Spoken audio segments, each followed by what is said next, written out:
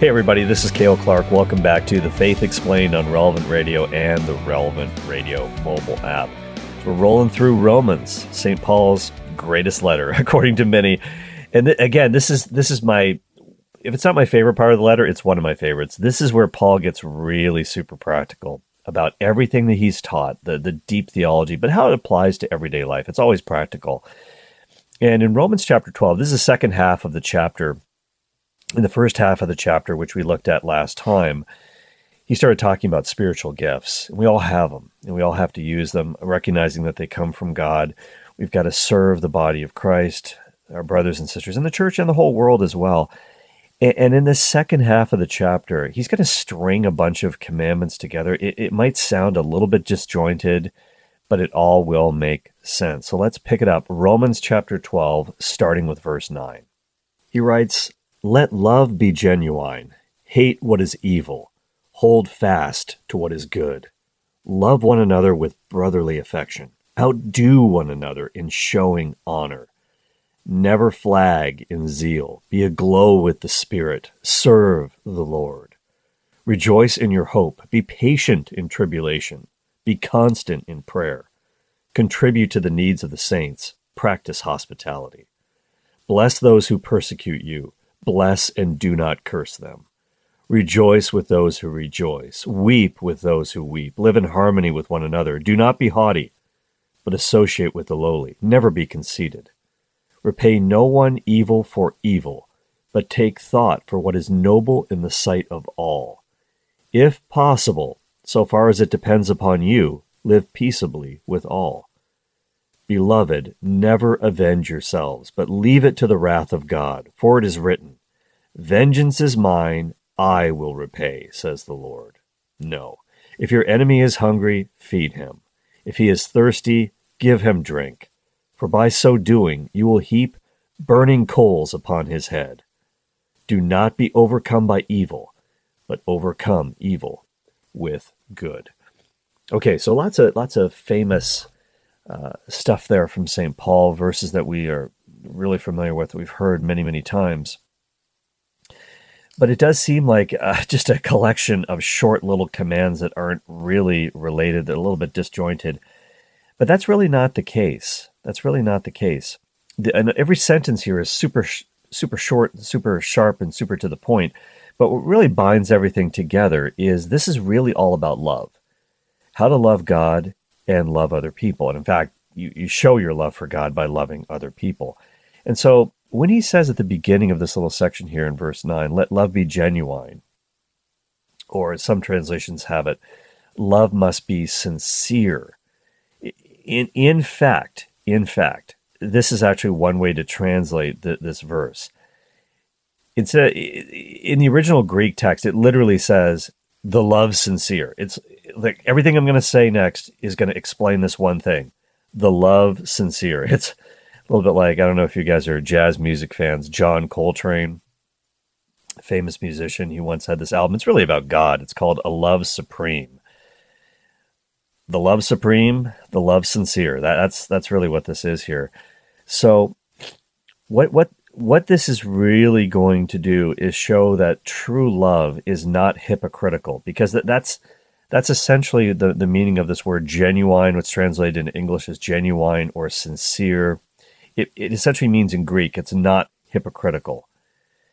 The idea is we want to avoid play acting in our Catholic Christian lives. It's very much the same thing that Jesus was talking about in the Sermon on the Mount when he talked about the hypocrites, the play actors in Matthew's Gospel. People who put on their piety for show, like they're wearing a mask. They want other people to recognize their good deeds, their public practices of the faith.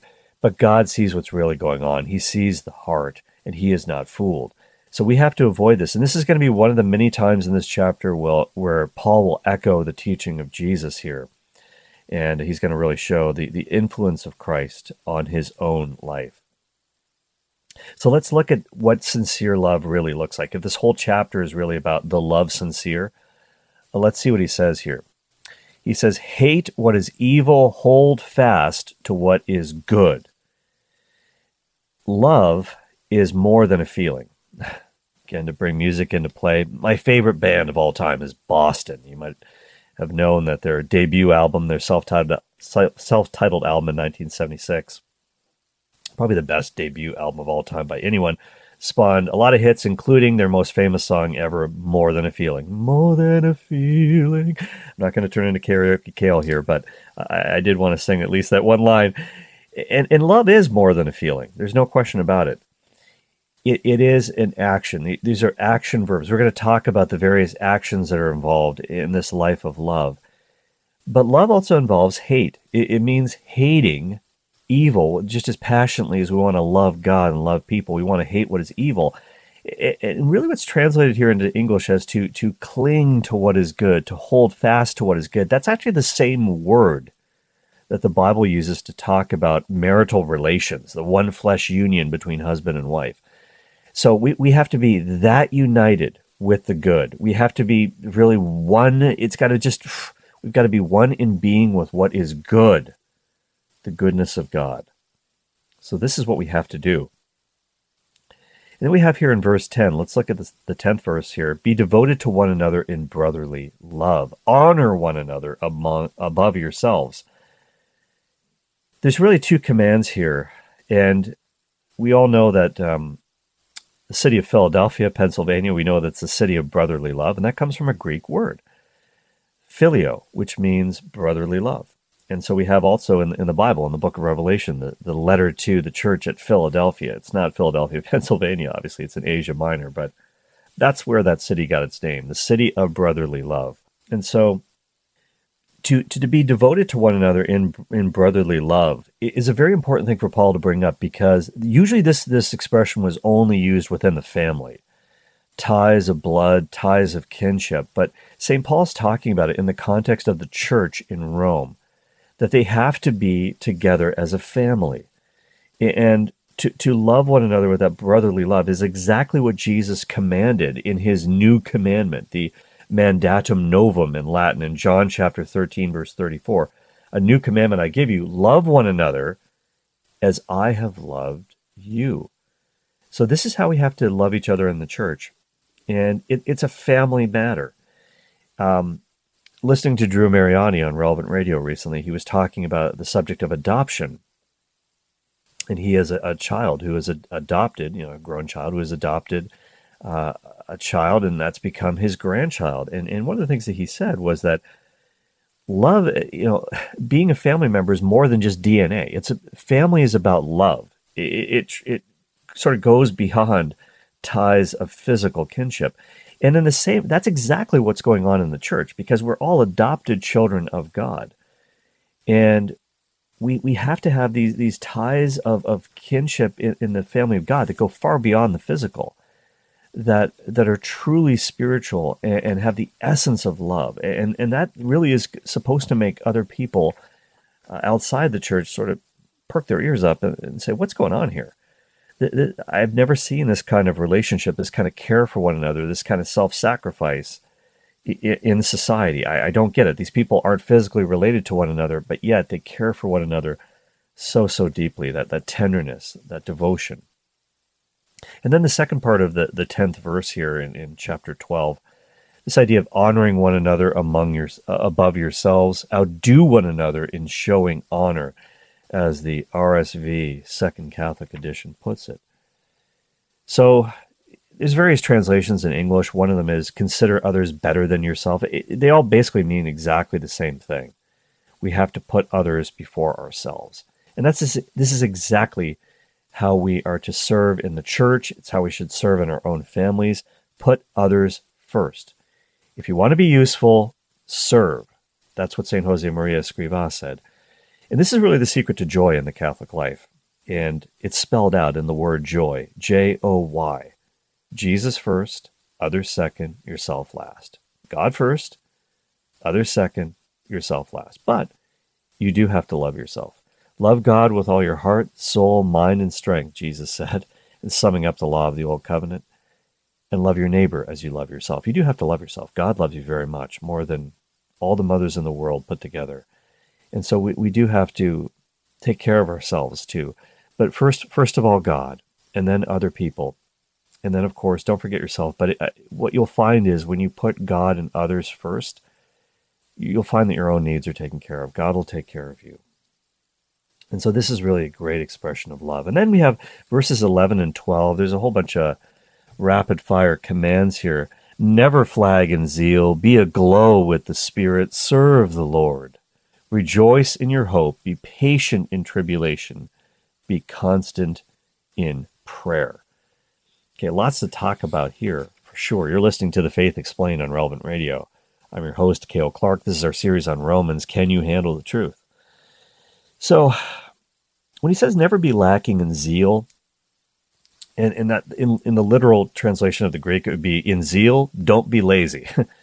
So don't be lazy about your non-laziness. You really got to go for it here.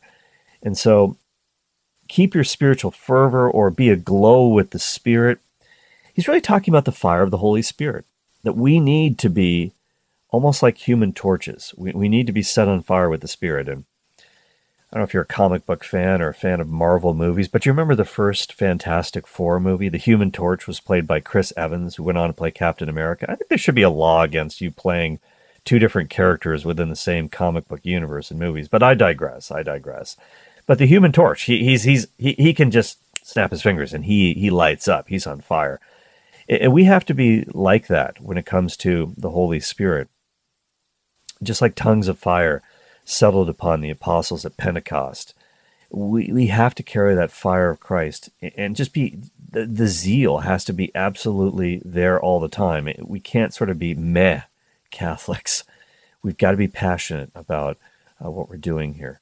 And in order to serve Jesus, we really have to be zealous about it. Now, there's kind of there's a little bit of a discussion or a dispute about how to translate this particular verse.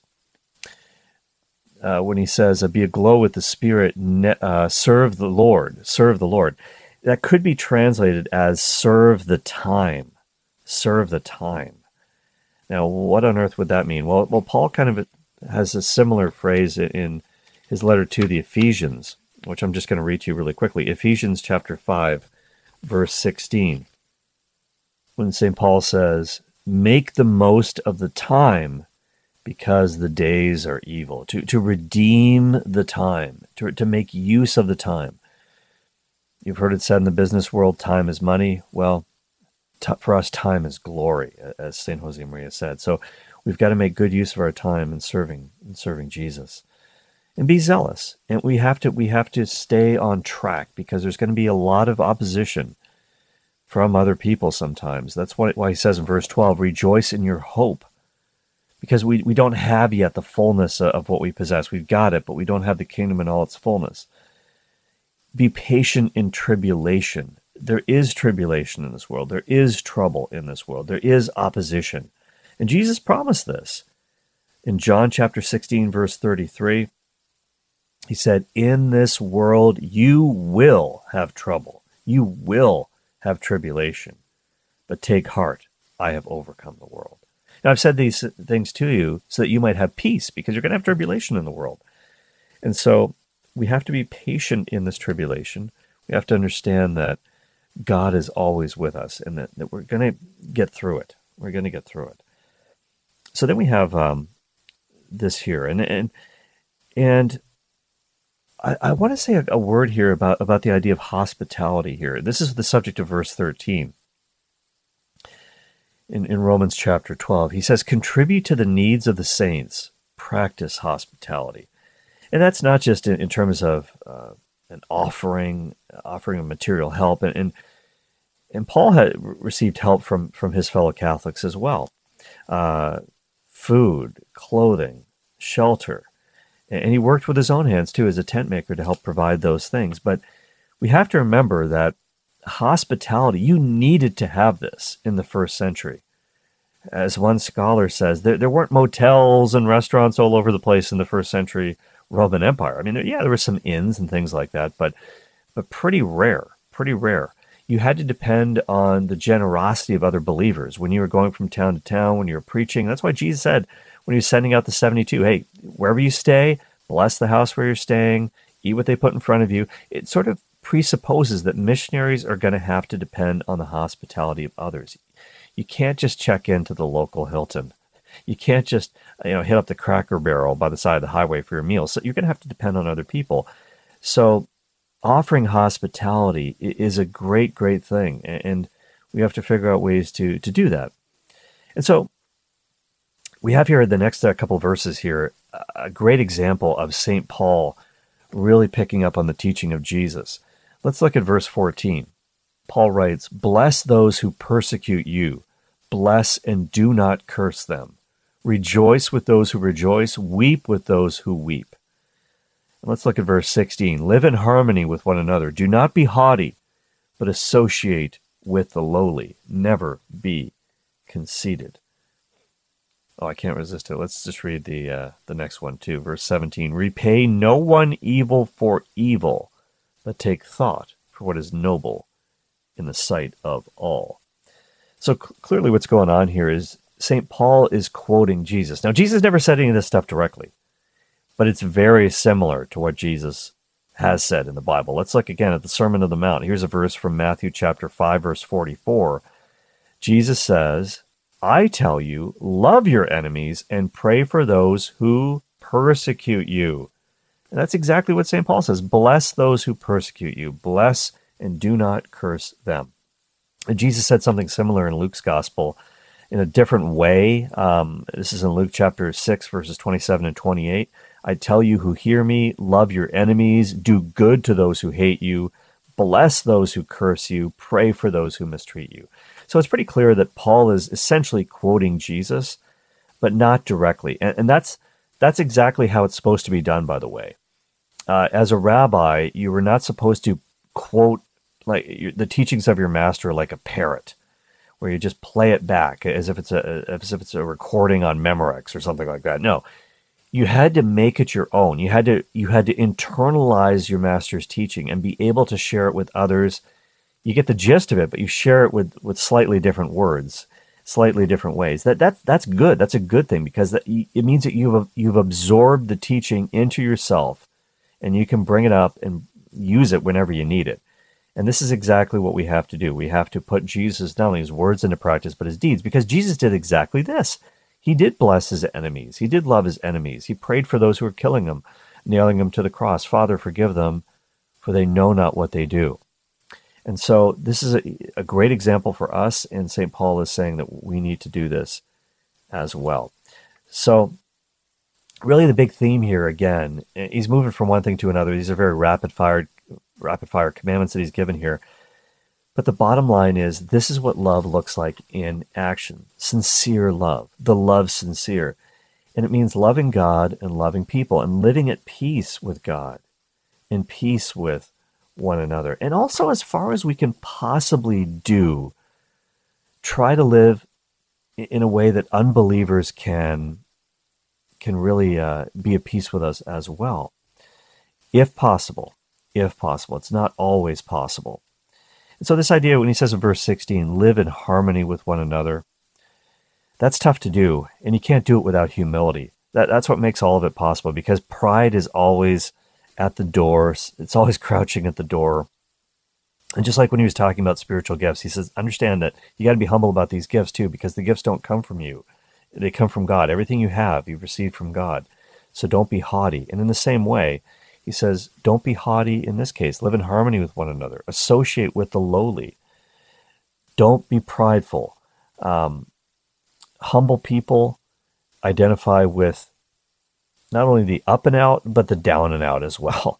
And both need God. Both sets of people need God. And don't think that you're above serving. Just like we talked about in the last episode as well. As Jesus grabbed a towel and washed dirty feet, we've got to be willing to do that as well. Don't be wise in your own eyes. Don't try to be smarter than anybody else. You're not.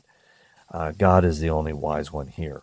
There's only one know-it-all, and that's God himself. So we've got to keep that in mind too. So we've run out of time for today, but we'll get back into this again in the next edition of our study on Romans, right here on The Faith Explained on Relevant Radio. Share the podcast with a friend from the Relevant Radio app, and I'll be back later today, 5 p.m. Central, for the Cale Clark Show on Relevant Radio. Talk to you then. Peace.